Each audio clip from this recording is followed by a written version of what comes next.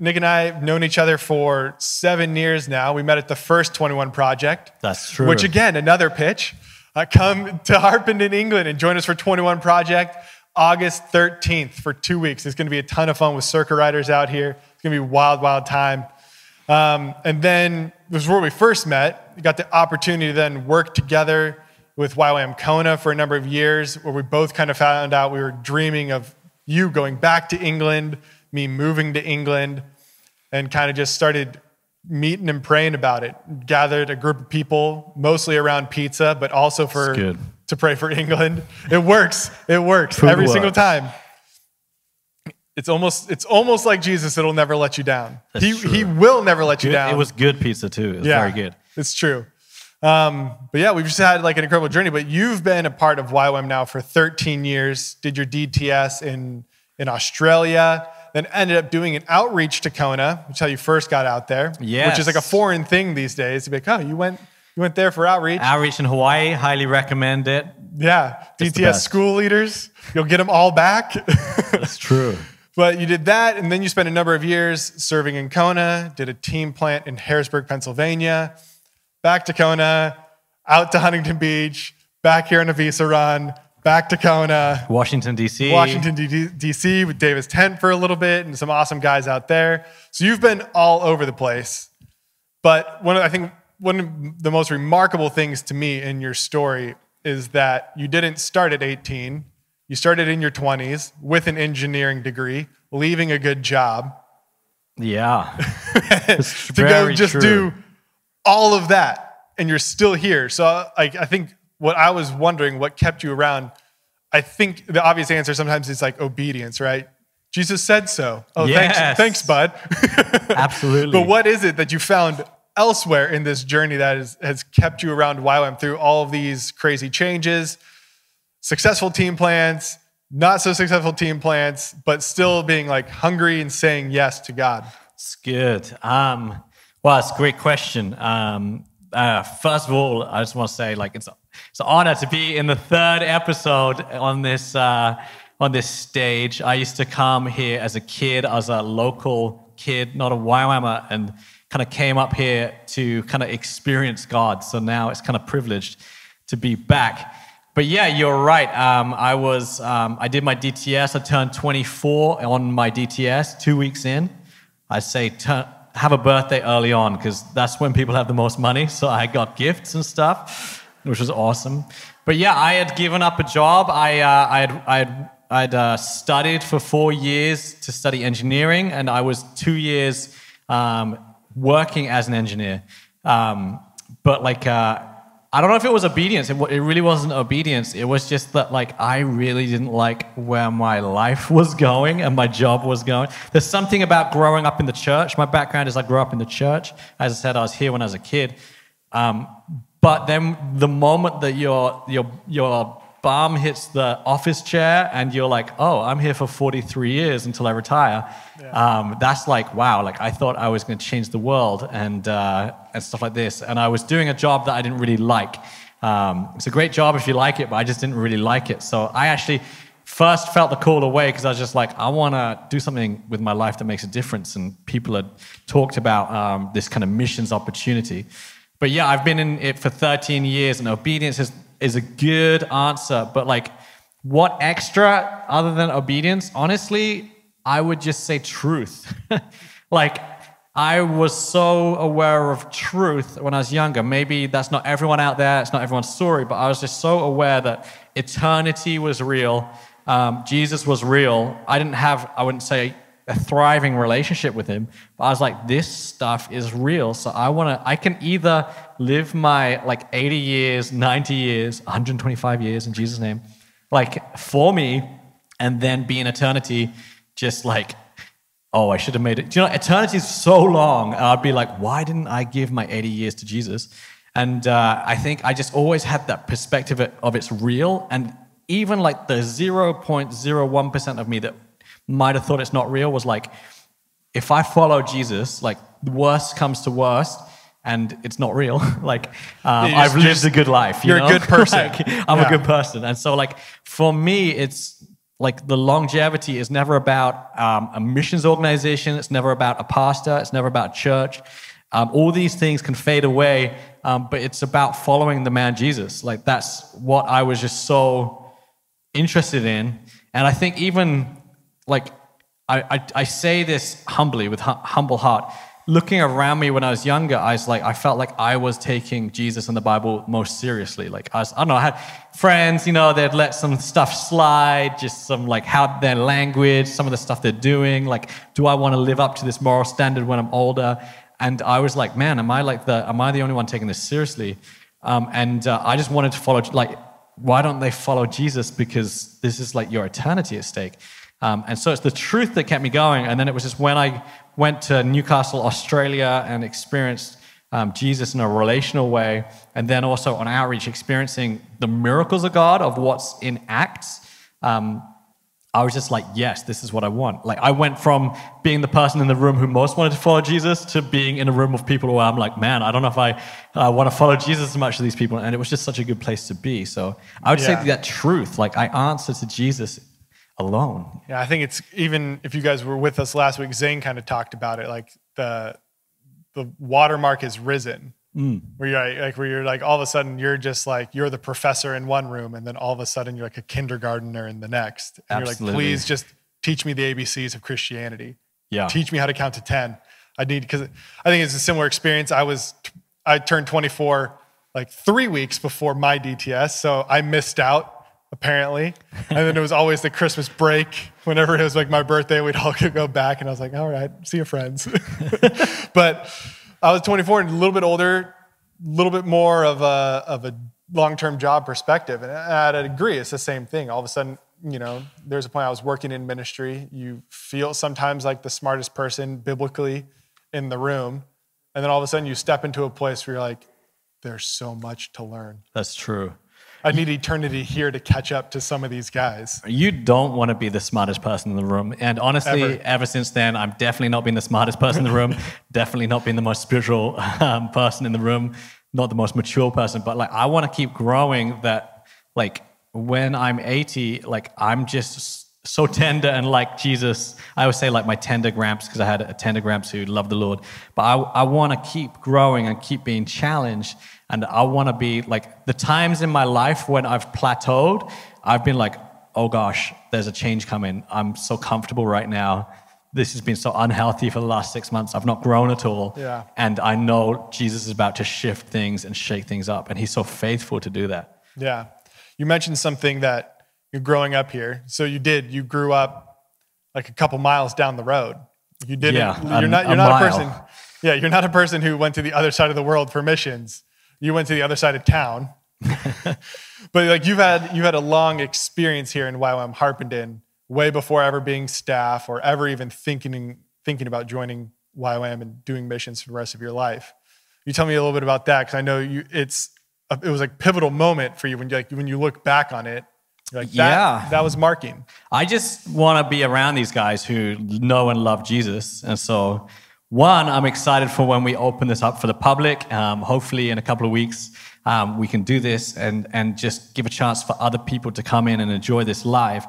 But I remember a guy called Mark James really connected with YWAM. YWAM was the Shepherds, Trey and Tori and Trent Shepherd. They ran my youth group. And they would talk about Jesus as if they knew him, because they knew him. And I would be around people who would talk about Jesus as if like the right and wrong thing to do, and like have knowledge about him. But these guys actually talked about Jesus as if they knew him. I remember this guy, Mark James, coming to my school. He was doing schools work, and in front of an assembly of 200 children, he just pulled out a guitar and started worshiping Jesus. And like, I don't think we knew what to do in that time. And I really believe my friends who were there in that assembly would still remember that moment today of someone encountering Jesus in such a relational way. And so I think growing up around here, I was experiencing people who truly knew Jesus and truly had a relationship with him. And that is what, for me, when I joined years later, that is what like I was searching for, because he's real, right? It's true. And I want it. Like, if it's Jesus, I want it. If it's in the Bible, I think we can have it today. And so that's what brought me in. And what I want to see, I guess, are like I want to see a fresh generation rise up with that as their example. So I want to see, post-COVID, let's call now post-COVID, I want to see people gathering together in the presence of God in such a sincere way, an authentic way of connecting with Him. And that's what I experienced as a youngster, and that's what I came back and left that office desk for. Yeah, I think there is this anointing grace on YWAM that we have that is reaching youth, right? Like that is our target audience. We're youth with a mission. And it's those moments. I remember even in, being in high school, going to the youth group that put out the skate ramps, that had hot dogs, that had the smoke machine, that had all the fun stuff that you're like, oh, that's like a fun place to show up. But then really encountering God there. In Kona, I remember showing up and there being skate nights and volleyball nights and basketball and all of these things that people would come onto campus for, and all of a sudden get these encounters and seeing these things blow up and take off. And then even like you, there's some locals that would come and like that did their DTSs in Kona because it was the closest place they knew and like where the relationships were. But I think even what you're saying is there's such an importance for us, not just here in Harpenden, but as YWAM globally, is to be doing stuff amongst the youth and actually reaching them and bringing the gospel and bringing revival like into their neighborhoods, into their places they hang out. Yeah, absolutely. I mean, I'm 36 now, so I'm not really youth. I don't know if I can go, like when Lauren and Dar talk about youth in your heart, but yeah, we are youth with a mission. Like I love the belief in young people and their relationship with Jesus, to see their surroundings transformed, but also to see them go to the least and the lost, and to see them go to the unreached. Like I just so believe in young people, because I think the Bible talks a lot about like young people running hard, and and I think there's just such a value in seeing our young people like impact the world, and also telling young people. I think gone are the days of church where God blesses like a generation, and that pastor holds on to it until they die. Do you know what I mean? Yeah. But I think what we're seeing is passing it on, saying to youth, like, you can do this. Jesus, you can have a relationship with Jesus, but also you can step out in those acts, like stories of Jesus. I think one of the things I was reading before this was, I want to say Mark 16? I'm not too sure, but the Great Commission, go into all the world. But it then says, like, these signs will follow those who believe. And they'll cast out demons, they'll heal the sick, they'll see people saved. And I realized that's not just a message for missionaries or for church workers. That's for everyone who believes. So that is for the young kid at the skate park. That is for the person who does feel called to that office job.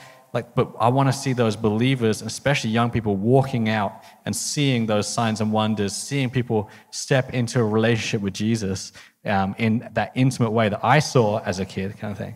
Yeah, and I think even what you said, there's like something around, like Billy Graham died around that first send in Orlando. And part of it was just this believing of a generation of Billy Graham. So like you're saying, that there isn't this one person who's carrying it. Right? There's other people who did incredible evangelistic things during Billy Graham's life. But if you're going to point at a generational evangelist, you're like, it's that guy. But then there's this moment of, we need a generation like that anointing that was on him. We needed to be across, millions of people to go preach the gospel. I think one of my favorite numbers they throw out in the send is, I've seen it on the Instagram. I think we have 3,000 times the manpower to finish the Great Commission. It's crazy. And all it takes is just the permission to do so. Absolutely. Right? I think that's what young people are looking for. Yeah. And I see it happening when you give young people permission to step out. I'm seeing it now on social media, on TikTok. Maybe I'm seeing it on Instagram Reels, but it's on TikTok. But like people are preaching the gospel to their peers on these social media platforms, and they're getting saved. Testimonies are coming in as of people getting healed when they're getting prayed for, of people getting set free, of like anxiety, of all this stuff that's like over a generation. But I see Gen Z rising up for the gospel, and I just want to see that happen more and more and more and more and more. And honestly, I just want to promote that generation and believe in it, because I think they're going to change the world. Yeah, and so I think if there's one punchy line to take from tonight, it's just permission granted, right? I think we kind of talked about it last week with Zane. As I said, personally, one of our stories was just, we're going to go in a direction until God says no. We're just going to assume it's a yes, right? Just like, don't wait for God's yes to preach the gospel. Don't wait for God's yes to pray for the sick. Don't wait for God's, do it. Yeah. He said it's in the Bible. It's going to follow those who believe. Yeah. And I love that. Yeah, I think even just permission granted, a story for me where I didn't step out in that permission granted was like for years I was in America wanting to do ministry in England. And I thought like my leaders they were with me heart and soul, but I thought they were going to provide resources, people, do you know what I mean? Make it work. And I was kind of waiting. And then kind of a spiritual father in my life, Jim Orrid, he was just like, why don't you just go? If you feel called and it's God, then you need to just go. I think even recently within me, it's resolved. Like, I'm not going to stand, when I talk about truth and I talk about eternity, I'm not going to stand in front of Jesus with you, Colin, with my peers, with my leaders, with my spiritual mentors. I'm going to stand there alone, and they're going to ask me, like, the Trinity. God is going to ask me, like, what I did with what he asked me to do, like what I did with his plans, and I can't turn to my left or right and say, just keep looking down the this line. This person never gave me permission. This person never fully backed me with finances. Like they never gave me $2,000 a month. I don't know. Yeah. But I'm going to stand there just alone, and I've got to be resolved to do, like, if no one goes with me, like, I will go because Jesus has called me. I will go because, like, I have a calling, but also, like, I'm going to have to answer for this. Not in a fearful moment of, like, I'm scared, but in a fearful moment of, like, fear the Lord, Yeah. And I think I want to tell every young person, like, it's permission granted. The dreams that you have, I'm not saying shy away from getting advice and trying to build a team, but, like, don't hold back from trying to build a team and getting advice, waiting for someone else, but go for what God is telling you to do, because truly it's going to change the world. I love that. And I think just to close out this piece tonight, you should definitely pray that over us, pray that over, millennials, Gen Zers that are up and coming, that are the youth, that are the future of YWAM and global missions. Yeah, absolutely. Yeah, Jesus, I pray, Holy Spirit, just for Gen Z and any of us millennials that are hanging on, Jesus, God, we just speak permission granted, God, just to do the things that you're calling them to. God, I pray you would reveal yourself as the true provider, God, the provider of wisdom and of finances, God, the true leader, God, and that you would lead this generation, God, just to live for you, to live for the eternity, Jesus, to live for rewards in heaven in Jesus' name. And God, I just speak courage into the being of every young person who is watching this in Jesus' name. And God, I pray for those young people at home, God, that they would just be filled with courage, God, that they can read the words of Scripture and be like, I'm claiming these promises. These are for me too. This is for my generation too, in Jesus' name.